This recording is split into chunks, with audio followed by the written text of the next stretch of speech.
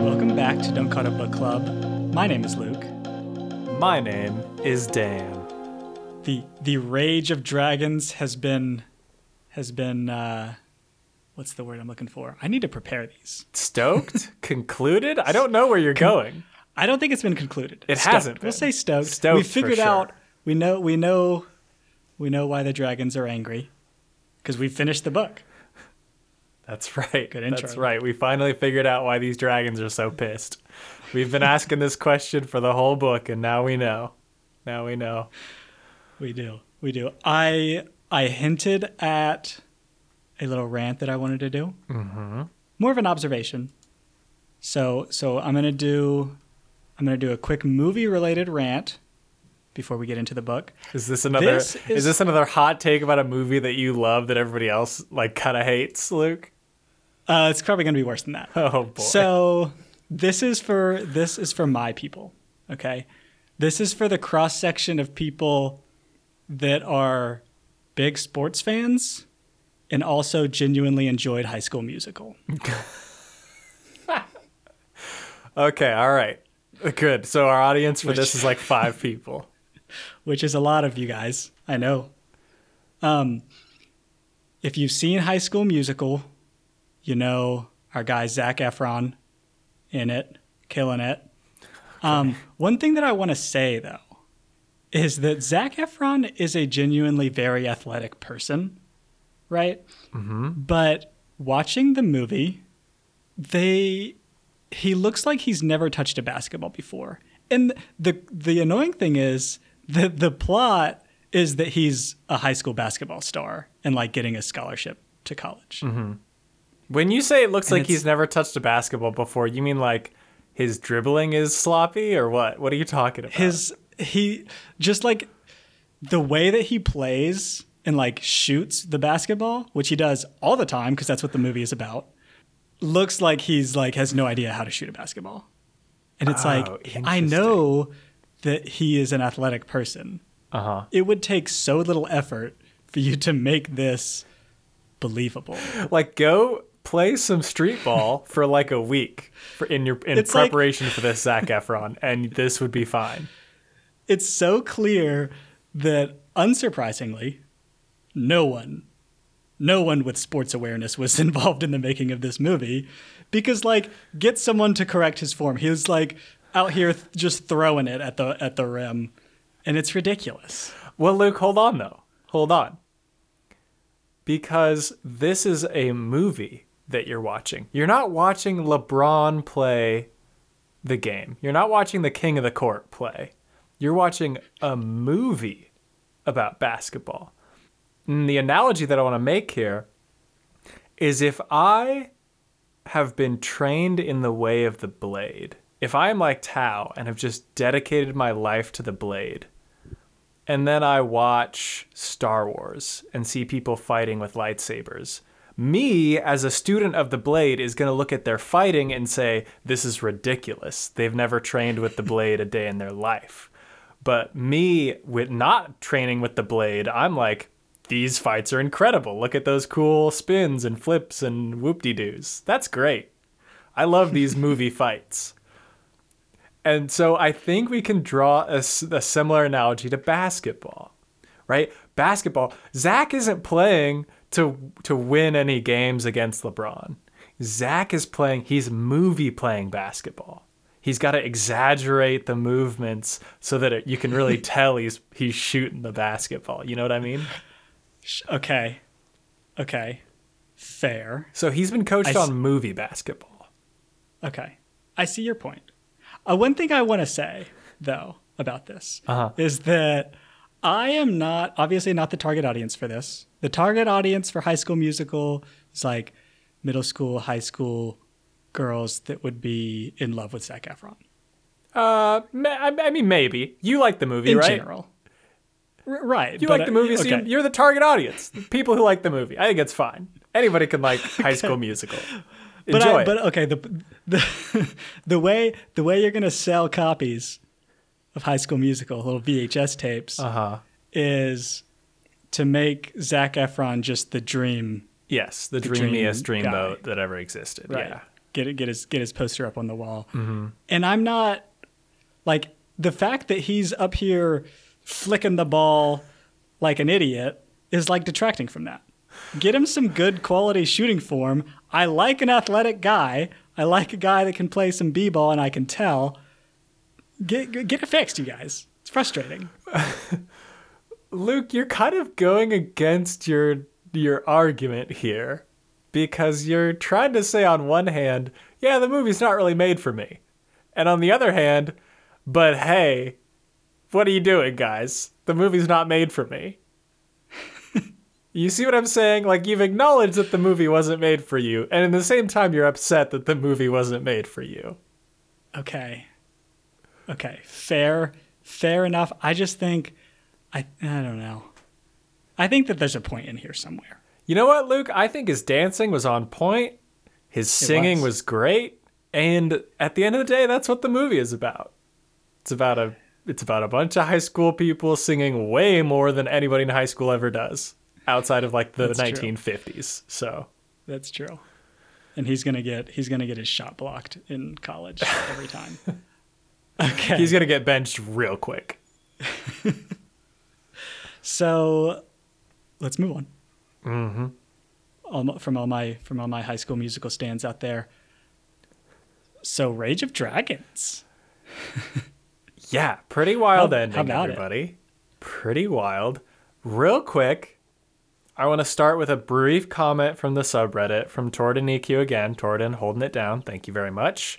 Torden just mentioned that we don't even know that the Hedeni killed all the animals because it could have been the dragons, right? This society is very like, it seems like they would be fine with propaganda, like no qualms about propaganda. So they could for sure have been like, oh yeah, it was the Hedeni that completely decimated the land. Meanwhile, the Hedeni are like, no, you and your dragons burned everything when you showed up. Mm-hmm. Day one, you burned it all. And now you look at us and you're like, why did you kill all the animals? Rude. Right. I do think that this is more likely.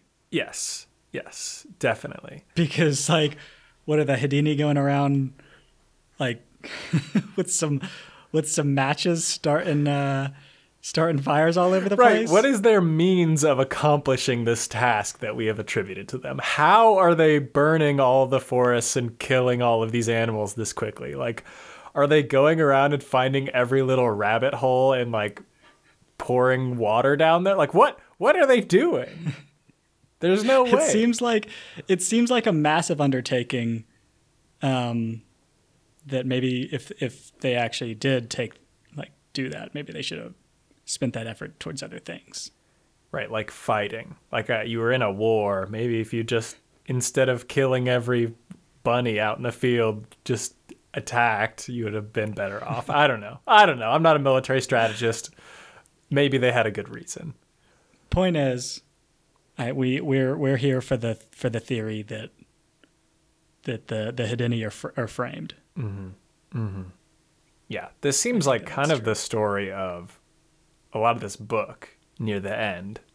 Is the Hedeni have been set up as really bad, and then at the end we realize like, oh wait, the Chosen are actually really bad. Oh no. Well, we have been saying this the whole time, though. Yeah, okay, we've been saying this the whole time, but I mean, like, for Tao to have this realization, that's got to be rough for Tao. Right. Yeah. This actually kind of brings me to the first thing that I want to talk about. At the beginning, when Tao learns that there's going to be peace, he's pissed. He's like, we can't have peace. This is absurd. How could we be doing this? And sure, later on, he comes around because Jaid is like, hey, it's actually very cool that we have peace. Like, peace would be great for us. But I want to know, why is he so pissed about the peace that would happen? There's like no effect on him. Like worst case scenario, there's a different person telling him what to do all the time. That's the worst case. The best case scenario, everything gets fixed and solved because your current situation sucks. We've talked about this already. The current deal with all the lessers is bad. Really, really bad. And Tao's at like the bottom. Yes. Okay. Yeah. I was thinking this as well. Let's set aside the fact that he's, super young and not a great thinker. And there's, I'm sure, has been like a lot of nationalism installed in him. Right. I would think, and he actually like describes the effects of what would happen if they assimilate. And it seems very good for him. Right. It seems like the noble class is going to like stop being a thing and you're going to be probably a little bit more equal. That seems like your entire goal. Right. He's talking about the elimination of their culture. He's like, we're going to get decimated and our whole deal is going to get completely destroyed. Awesome. That's super good for Tao. Great. But your culture is like fighting and being mean to people below you. That's the entirety of your culture that we have seen, I will say. Right. That we have seen. Right. And it's like, I mean, okay, I think like the culture is probably different for people higher up, but at the bottom, you don't have like the luxury of really benefiting from culture. Right. Like if I'm the queen, I'm into it. If I'm the queen, it's like, yeah, I can eat whatever I want all day. I've got people to do whatever I want. I can call dragons if I need to, which is dope. And I'm just chilling. Right. I get a statue made of me. I don't do a whole lot, and bam. That's great. The plays, the music that the royal nobles are enjoying, fantastic. Mm-hmm. Tao has no access to any of that. Tao has to train so hard with the sword that he poops himself every day in order to even get close to that. And he's like, I don't want to give this up. No. Tao, give it up. Please. Please. Give it up. Buddy. The only thing I will say for Tao, which I think it would be incredibly short-sighted if this is his reasoning, is that if they get assimilated, then the military will disappear and military status won't exist anymore. So he won't be able to fulfill his plan of like challenging all these people to duels and just murdering them. So I think there could be a reason why Tao's a little pissed, but that is such a big jump to be like, oh, if we have peace, we're not going to have any blood duels anymore. You don't know. Maybe the Hedini are super into blood duels. Right. I could see that. Right. Based on the propaganda that we've gotten about them, seems like they'd be into the blood duels. Or maybe you could do something even worse and it would be totally cool. Maybe you could be like, I challenge this person to a limb eating contest where I'm going to cut off one of their limbs and see how quickly I can eat it. That sounds like that'd be a good revenge, Tao. No winners in that contest. There's no winners, but you get some good vengeance, probably. Probably. Yeah, Tao. I mean, this comes down to Tao just not being a great thinker, though, because the similar thing to this that I wanted to bring up is that I'm kind of sick of Tao being obsessed with hating Kellen. Mm-hmm. Because like everything that Kellen does, everything that people are telling Tao is like, hey, this guy's really not that bad. And Tao just will not reassess. Literally every single person in his life is like, hey, yeah, this guy is just as constrained by his reality as you are to yours. So maybe cut him a little bit of slack, please. And Tao's like, he murdered my daddy.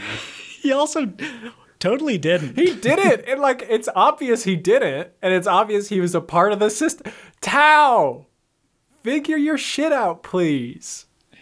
Yeah. I do think at the end of this, he has kind of accepted that, right? Like he doesn't stab him in the back when he gets the opportunity in this book. Okay, yes, you are correct. They work together at the end of this book, but there's never like a recognition from Tao, right, that Kellen is actually all right. Well, and it's okay. We should even go a little further, I think, with Kellen, because Kellen is not just all right. Kellen's like a good guy. Like there should have been like the real justice here would be for Tao to be like, "Hey, bro, I get it. Like I appreciate what you tried to do for me. Come, let's hug it out." That is the true justice there, because Kellen is just trying to like swim along his own path, right? And the current's going to push him in one way, and he fought as hard as he could against it, but he still had to cut off your dad's hand. And clearly he was trying to save him. I would argue from an objective standpoint, Tao is actually in Kellen's debt. Ooh, you might be right. Because I mean, the incident with his dad, like, I mean, numbers wise, yeah, sure, Kellen cut off your dad's hand. Right, that's one for Kellen. Oops. But like looking at the bigger picture, seems like he was doing you a favor. Right. Then he basically saves Tao's life later when Tao attacks him in the city. Yeah. It's like not a great look for you, Tao. Maybe we go 1 point each now. Maybe it's all tied up at this point. Because yeah, he cut off your dad's hand, but you tried to murder him in front of everybody, and he said, it's fine. Right. So, yeah, maybe we bury the hatchet here, Tao. And I think it's important to recognize too, just because what Kellen was trying to do didn't pan out, doesn't mean he didn't do you a favor. Like, he still did Tao a favor, even though Tao's dad died. Like, regardless of that happening, Kellen did Tao a favor. That's a debt. Right. I think there's for sure a debt here that needs to be paid. I actually think this. We're probably talking too long about this because I don't think there's much controversy about it. But the incident early in this book where Tao's dad diffuses the situation between Lacan and I forget the guy's name, and he basically saves this guy's life, but it ends up in him being banished. Right. I would argue that that's very similar. Oh, totally. Yeah. We talked about this exact thing, I think, in part 1. Is just like very similar situations there between diffusing tensions between the lessers and the nobility, which could be argued as very counter-revolutionary of them, and they should have totally just fanned the flames to start the revolution. So that's true.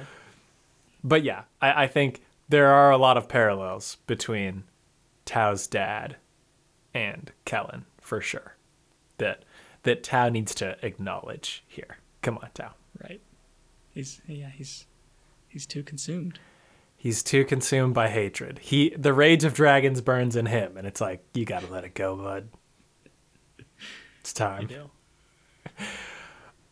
Something that's kind of wild that I didn't realize was that 7 of Jayed's men died in the Queen's melee when they went, and they didn't even make it past the first round.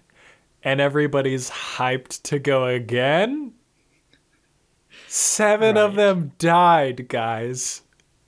That's a pretty high number. And a lot of them, it was said 7 died and a lot more were like rendered incapable to serve because their injuries were so bad. Y'all, why are we fighting in these Hunger Games? Yeah, because you also have to think that the nobles are going to try extra hard to kill you because the fact that you even made it there. Right. It's like a pride thing. I imagine. So we get the perspective of the top guys, right? There's got to be some scrubs at the bottom that are like, I don't know about The this. coughing guy. Who's the coughing? What's the coughing guy's name again? Chinadu, I think. But he's one of the top ones, though. Yeah, but like, just like the top ones can still die. So I'm sure there are some, like, Chinadu is probably like, I'm going to do well enough that we almost make it, but I don't want to make it. Right. But I just think that there's probably, like, the top guys are super hyped, right? They've got all this, like, pride at making it. I have to think that there's some bench warmers that are just like, I just want to get in, do my service, and get out. Not trying to, I don't care about the Queen's melee. Number 54 of the rank, out of all of them, the one at the bottom is like, man, I'm trying to just break my leg and go home. I don't want to do this, guys. I've got a girl who's waiting for me. I'm going to get a cushy job in the keep, and it's going to be totally fine. But if I go to the Queen's melee, I will probably be the one to die, guys. And I can't even call for mercy because they don't even honor it. Which is wild. Wild that there's no rules. Yeah. Right? Doesn't seem to be a penalty against that. Or maybe it's just not enforced. Well, not against the lessers, right? Yeah. With the lessers, this is why the shit is so wild that any of these lessers want to even participate, because there's no consequence for anybody who's in there to kill you. Like, when you were fighting lessers, yeah, they probably would hang them or something if they killed you. But they're not going to hang a noble for killing a lesser. That's not going to happen, guys. Meanwhile, if you do it to them, you're done. Oh, it's bad.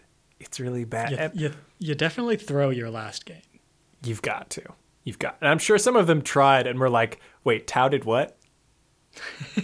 Hold on. I took out 10 of my other guys in that stupid maneuver that I did and like looked really dumb, and Tao killed how many of them? Oh yeah, cool. We're going to the Queen's melee? Oh, okay. Yeah. Cool. Cool.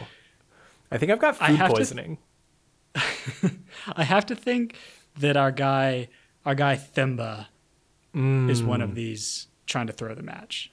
Definitely. Because I will say Themba seems very obnoxious, but he kind of gets it. I think Themba totally gets it.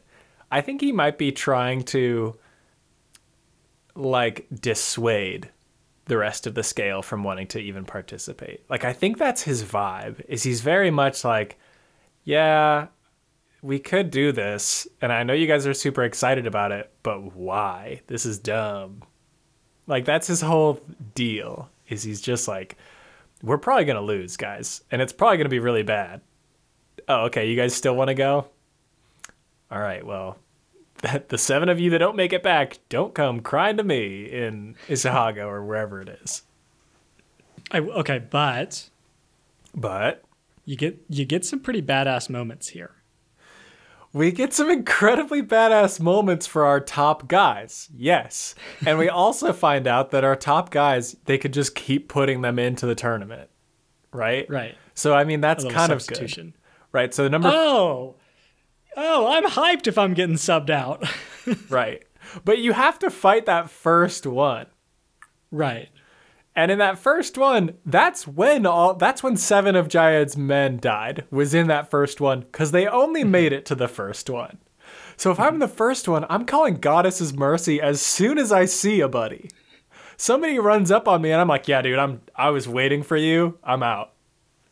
Please don't strike me with your blade and your powerful arms. This would be the right opportunity to do Tao's original plan, though, right? Getting yourself super injured. Yeah. I think it would be a good opportunity, but like also not a great opportunity, because like Uduak went down and they just kept hitting him in one of these fights. And if I'm the guy who's just trying to get beat bad enough to go home and never fight again, I don't know if I'm taking that risk. Like, I'm not going to go up to a bunch of these nobility and be like, hey, can you guys just beat the shit out of me real quick, but not too bad? And then they start beating you up and you're like, okay, nice. Whoa, that's a little too far. Whoa, not my other leg. Come on, guys. Yeah. It would be a great time to like injure yourself and be like, oh, that dude over there really got me. Really tough out here. You cut off 3 of your toes with your dull sword and you're like, oh, ow. Oh, that guy over there. Did you see him and 5 of his friends? I was fighting them. You know how Tao does. I was fighting them and then they cut my toes off. Oh.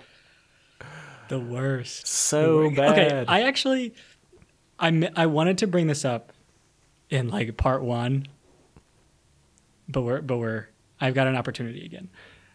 At the very beginning of this book, when we learn about this guy that injured himself, basically. Yes. I think it's Tao's dad that is like able to tell that the way that he limps is like he injured himself, because that's a limp you get when you injure yourself. Is that wild?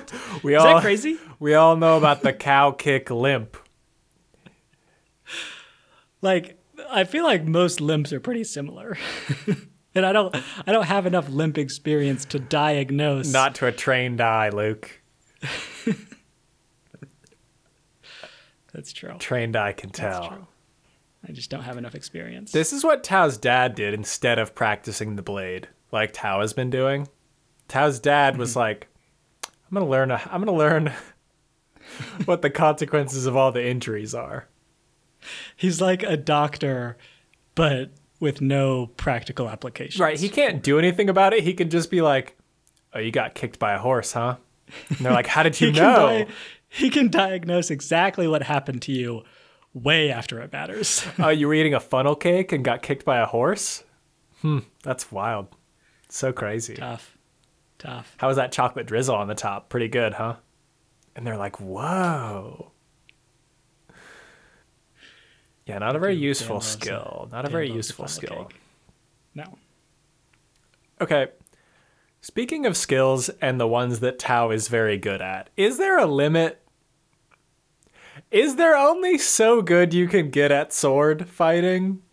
100%. He's well past it. He's well past it. Like, I get you can be very, very good. There's a limit, y'all. There's like, there is a point where it's completely diminishing returns, and you're not actually improving anymore. You can't fight like 5 people at once. Right. Okay. The obvious example of this, or not example, but analogy. A lesser, can get as good as I want at basketball. I knew we were coming back to basketball. Just so technically savvy. I'm not beating LeBron James in basketball. I'm just not. No. Luke, that's not what it is. You can be LeBron James at basketball, right? You are the best. But if you put 5 other players on the court who are in the NBA, you're not beating them. Right. I'm not beating the Lakers. Right. This is exactly it. If you're LeBron, you're not beating the whole LA Lakers by yourself. You can't. I don't care how good you are at basketball. They're dunking on you every time they take it up the court. And if you stand there to block the dunk, they're shooting a 3. So you're not, there's a limit, guys. There's a limit to how good you can get at sword.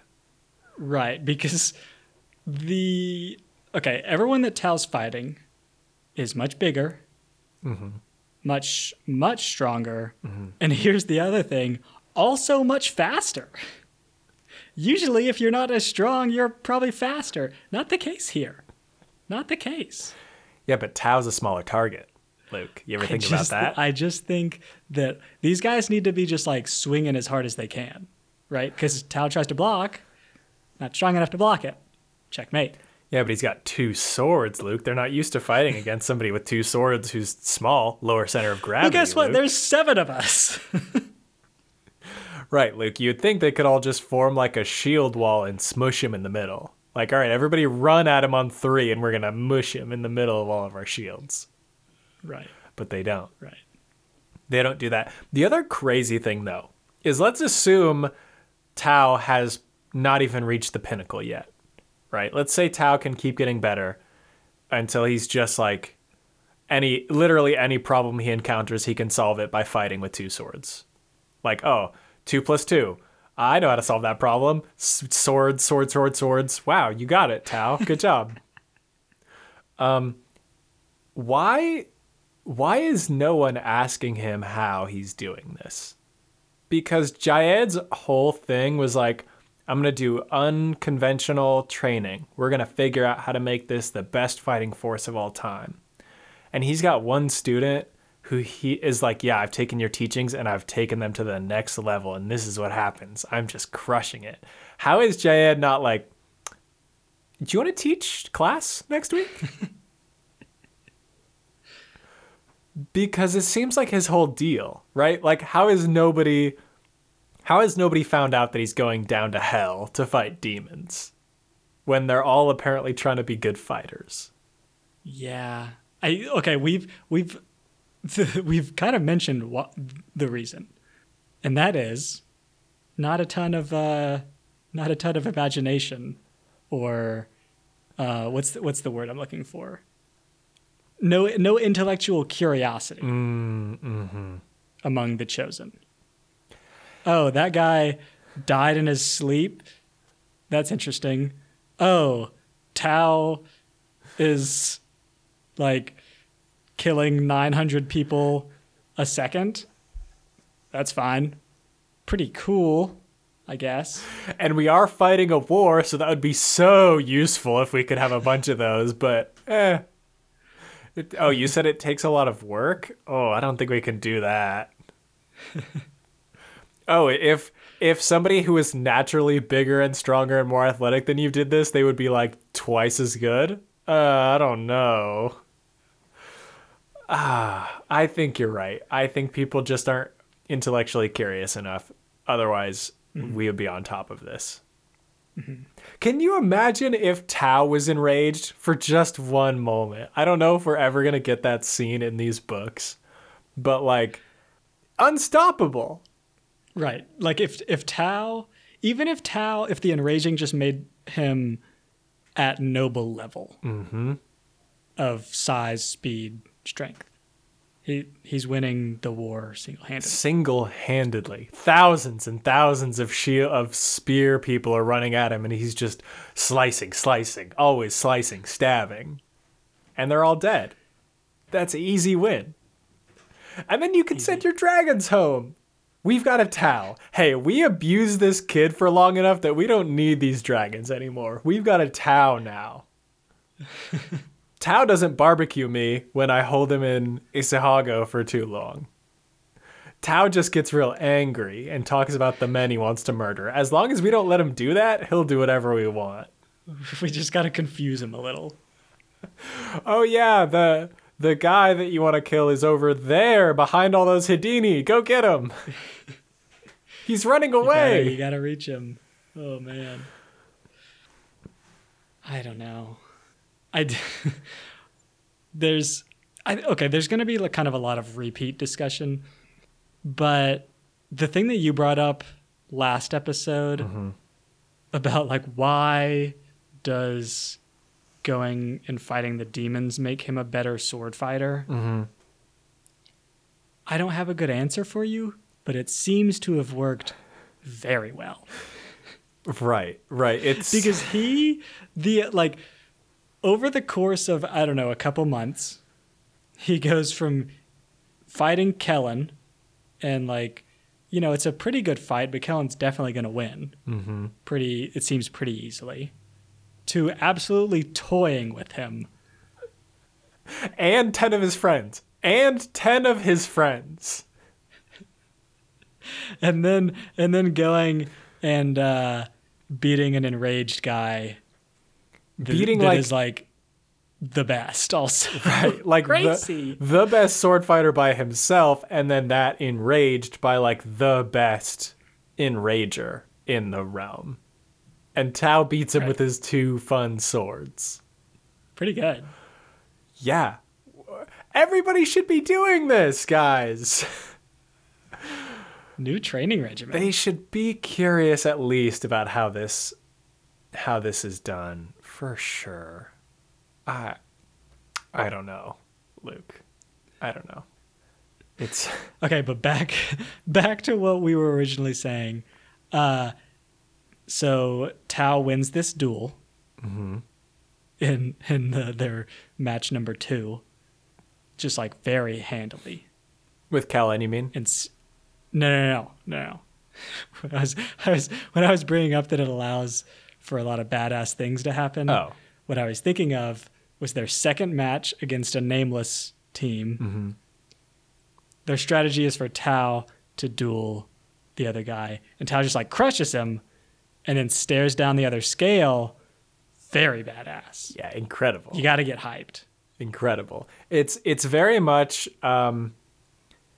did you ever see the movie Troy with Brad Pitt? Mm-hmm. It's very much the opening of Troy with Brad Pitt, where he just like crushes that guy immediately. And it's so good to watch. It's so satisfying. Yeah. Well, Tao, however you did it, great. We're very excited about how good you are with swords. I just wonder how no one's curious. No one's taken him on as their sensei yet. Soon. Hopefully. He's got to get some students. Maybe I will say, Tao seems very unpleasant to be around. Yeah. Guy sucks. Smells like poop all the time. Not a quality you want in a teacher. No, definitely not. Definitely not. Okay. Ooh. Luke, hold on.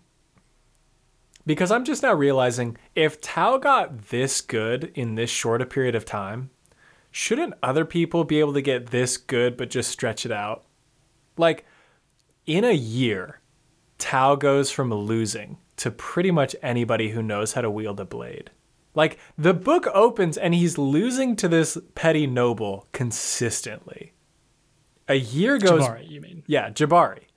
A year goes by, he's doing this intense training regimen, and he is the greatest swordsman to ever live ever, and can take on, like, 10 people at once. I don't have a defined theory, but I think that there's some kind of little magical thing happening here. Interesting.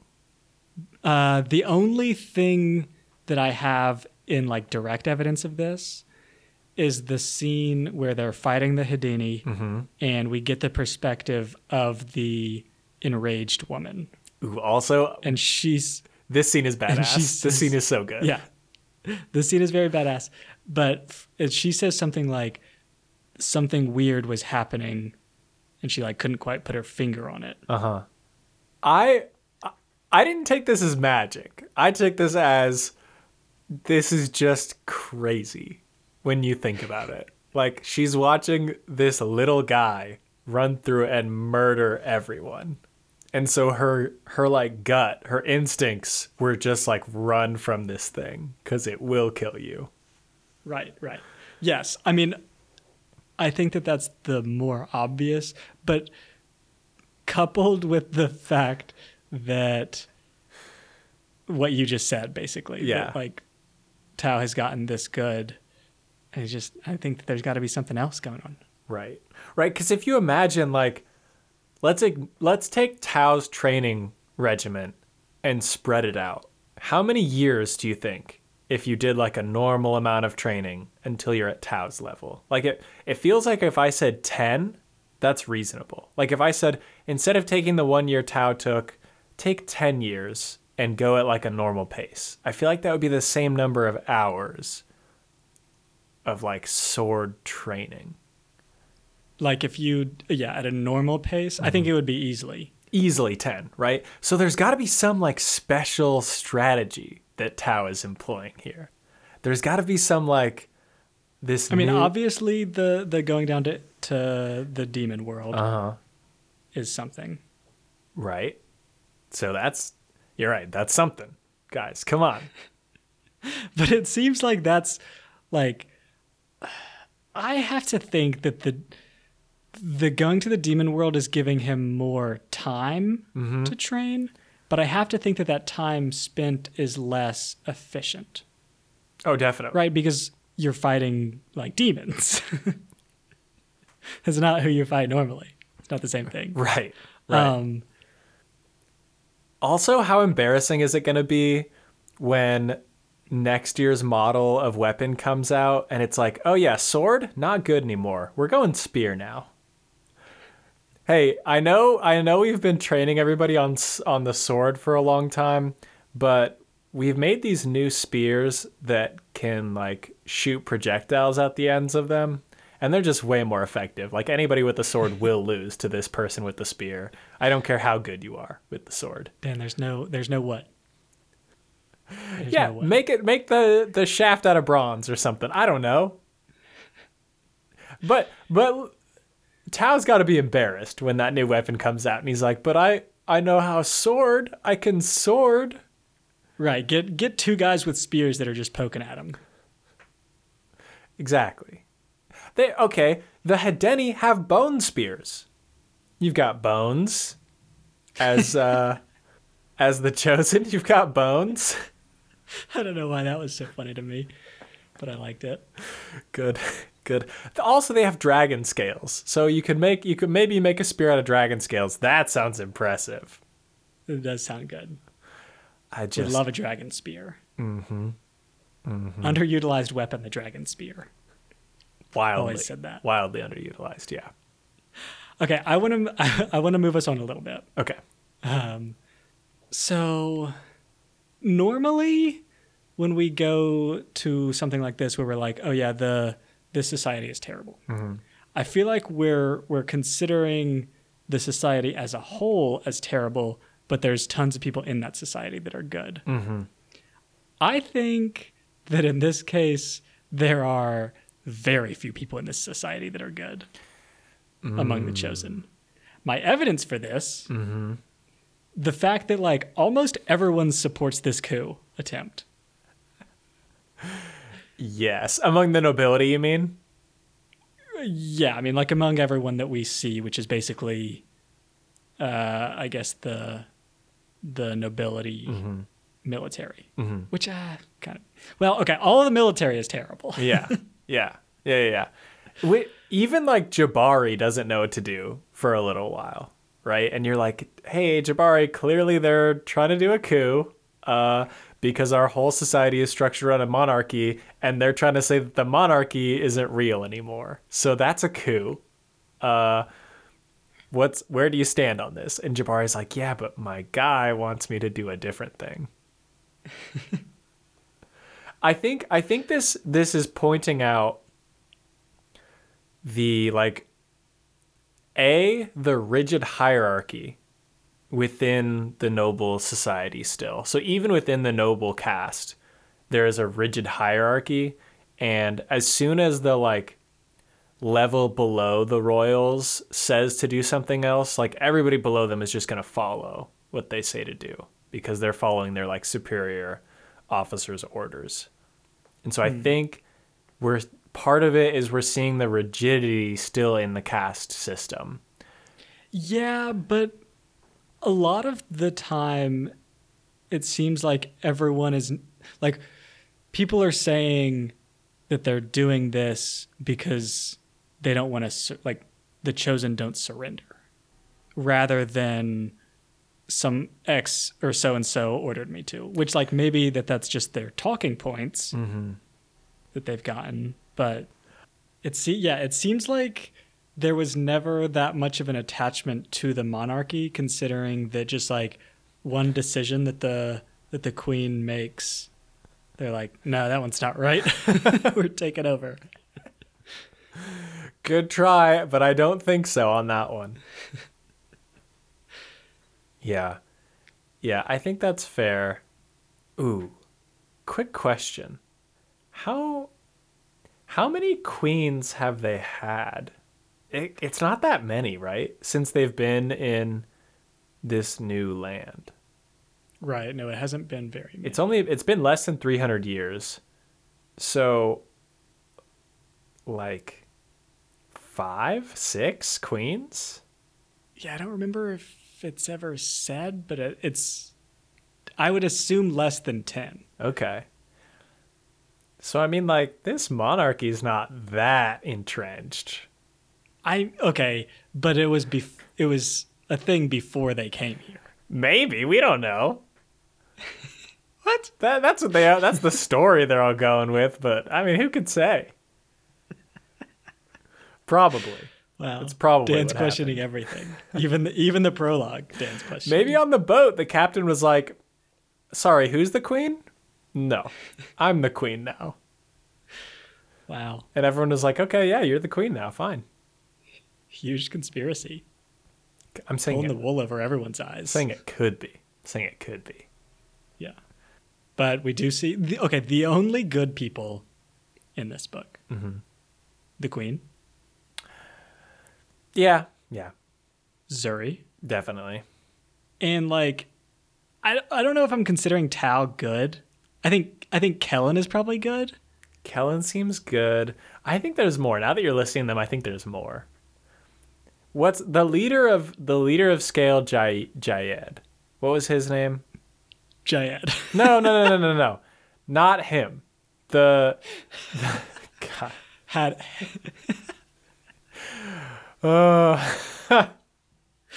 No, I know he Hadith or however it's pronounced. Yeah, Hadith. He seems pretty good. Okay, yes. He seems good. Yeah, I think that some of the people in the Scale are like in general good people. Mm-hmm. Right. But I guess and Jayed is obviously a good person. Yeah, of course. But it seems like everyone in like even close to a position of power other than the queen is a pretty bad person. Yeah. Yeah, they seem pretty self-interested, which is crazy for this reason. I get if you are self-interested because that's how your society works. Like in our society, you rise to the top if you like are willing to sacrifice others and are like kind of ruthless. You can rise to the top because of those qualities. But in this society, you're born into your position. So you could be just the sweetest dude of all time, super charitable, and you're still going to be like at the top of this society because you were just born there. So the fact that all these people are still assholes is kind of impressive. Mm-hmm. Like none of you had to be this. You were all just like gonna be the commanders anyway. Right. I don't know. I guess here we are seeing them in a state where they're trying to defend themselves because if they get taken over by the Hedeni, they're not going to be at the top anymore. So maybe yeah, but they're like, let's go slaughter 100,000 people so that I can continue getting my breakfast brought to me in bed in the morning. It is very nice though. It's very nice. Some avocado toast. They're like literally the only ones who get bacon. Ones, though. Yeah, that's true. Luke, I want to kind of wrap up a theory that I've been developing throughout this whole book. Okay. At least wrap it up for now. And I want to add a new facet to this theory. And the theory that I've been working on is that the culling was actually a bunch of lessers rising up and killing all the nobles because this is all bullshit. And so the story that's told is that the culling are like the creatures that did the culling are like otherworldly, they're terrible, and it happened because of like their deity. Like they essentially fought God to make the culling happen. And we learn from Zuri that when you go to the demon realm, you don't really have a body anymore. Your mind just manifests your body in the same way as when you went in. So what this means is that like things in the demon realm can look however they're like, there is nothing constraining how they look. So there could be a technique in this, like in part of these abilities related to the demon realm, where you change what you look like and you can look like a demon. And maybe the lessers who cause the culling, as part of their continual vengeance on the chosen, take turns going into Isihago and terrorizing them. They're like, hey, head down to Party City, grab a cool mask, and jump into the demon realm. Okay. Okay. Because we don't know. We don't know what these demons are. Like, sure, we've heard this story about how they're like people who betrayed the goddess, but like, maybe. Mm-hmm. Mm-hmm. This is like when I, in high school, got on my PlayStation to get in a group match on Call of Duty Modern Warfare 2, right? Just hanging out there, like waiting for my match to start. Mm-hmm. That's what these guys are doing, waiting for whatever person comes down into Isihago. Right. They're sitting in the lobby like, oh, I can't wait for one of these assholes to come in here so I can destroy them. Just on their off time, they're like, would love to crush some chosen. Right, and their gamer tag is like smoke weed every day, 420 XXX banging your mom, and really they're like 13 years old, straight A student, and have never done drugs a day in their life. Right, but you can be whatever you want in the demon world. Exactly. Mm-hmm. Ooh, they've got to have competitions too for like who can make the scariest demon, because or who can have like the most gruesome kill. Right. Oh, for sure. Right, like that dude is demon haunted for sure. It's 5 points. There's a leaderboard. None of the chosen ever get far enough through the mist to find the leaderboard that shows the demons and their style points. But right. I'll tell you what, the dude that's just Spikes is getting no points for creativity. Dude obviously read Hyperion and was like, oh, we could just make a Shrike. Easy. Right. That's, yeah. You have to be more than just spiky. There's got to be something else there, guy. Do you think that you're still getting points for Tau? Right? Or do you think that you're getting extra points for Tau? I think it's got to be extra points. No. Okay. Here's what it is. Forget that. There's a pool that's happening. There's a betting pool, and whoever is the one to get him to never come back wins all of the money in the pool. So the person that kills Tau has possession of the pool until he comes back. Exactly. Yes. Okay. Love it. And then as soon as he comes back, everyone's like, Gerald, you idiot. You tried to scare him with your slug monster thing? Come on, that thing's absurd. I love it.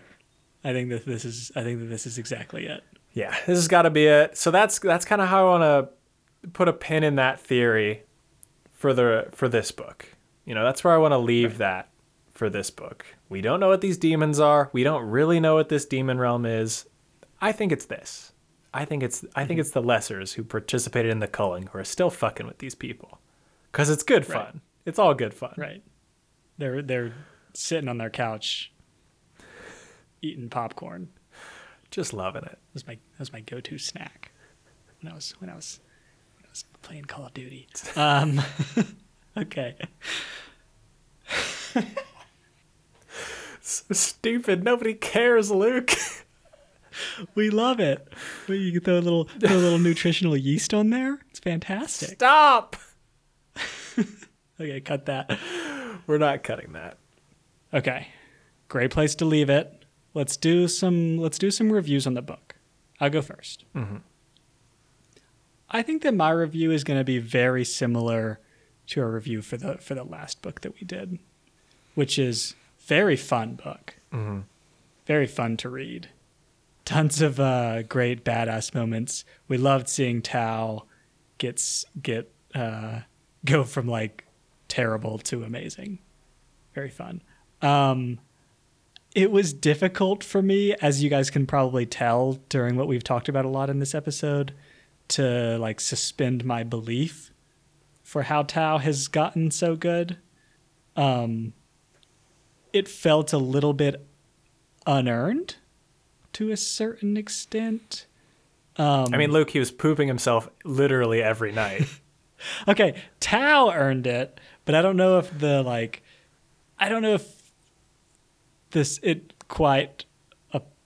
well, okay, we've talked about it a lot. So like, it was very fun to read, and I enjoyed my time reading it. But I don't know if I was like some amazing like storyline necessarily. Mm-hmm. Yeah, I think I largely agree with you. And I'm realizing that as we've read a good amount, because we've read kind of a lot of fantasy books, Luke. We've been doing this a while. There's a few categories of these books. One of the categories, which I think this book falls into, are main character starting out as a scrub and getting really good at something. And it's fun to watch them like problem solve how to get good. And the kind of details within that can make a story like exceptional or kind of like meh, kind of boring. And I think this story was good and entertaining. Like, I was reading this pretty quickly, and it was very easy to pick up again. But I don't think that any of the other things took this from a good book to an exceptional book. Like I don't think any of the dialogue was really like exceptional, out of this world, that really elevated it. Like, I don't think any of the characters were like super interesting or well developed that really took it to the next level. And so I think it was just a good book in this category, like an entertaining book in this category. And I think that the category might be helping some of these books, if I'm being honest, because like, I don't know what it is, but I love reading a book about a scrub who figures out how to become like the greatest in the world at something. Right. I mean, I think it's just like the satisfying aspect of it. Yes. I feel like this kind of thing can be, I think a food metaphor is good here. Okay.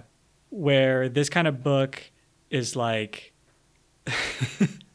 like very tasty, empty calories, which is not a bad thing. Like, it was very fun to read. I loved reading it. Yeah. The same way that I love eating French fries. Delicious. Yeah. But like, you can't eat French fries every day. Right. Yeah. Yeah. I'm not growing as a person. Right. On French fries. Right. Sure. That's probably where the metaphor breaks down. So yeah, I enjoyed this book, but I don't think it was anything like super exceptional. None of it really like clicked together in the same way that, like, to reference a different book that we've read that's in the same category, the Cradle series. Like, I think the Cradle series does a lot of things very well, including this like main character who's on a quest for like self-improvement, essentially, or just to get really good at something for their goal. So, right. Yeah, it was good. The world building was cool, but yeah. Luke, should we hit the listeners with what we're reading next? Yeah, I'm excited. So we're going back to some Brandon Sanderson. We're going to read The Way of Kings, the first book in the Stormlight Archives. Mm-hmm. We're going to read the first quarter, because this is a long one. So that's like 250 pages-ish for the first quarter of Way of Kings for next week, Luke. Yeah, I'm excited. We've got, in case you don't know, this series is part of a like larger not really series, but universe, I guess. The Cosmere. In which we have done the Cosmere, in which we have already done a couple books. Mm-hmm. If you want, go check out our previous episodes on the Brandon Sanderson that we have done. But yeah, I'm excited. Yeah, so am I, Luke. It's always a good time reading a Sanderson book. I've yet to be let down by Brando, and I think we can guarantee to have a few hot takes for next week, Luke. And as always, we'll be acting like dumb nerds.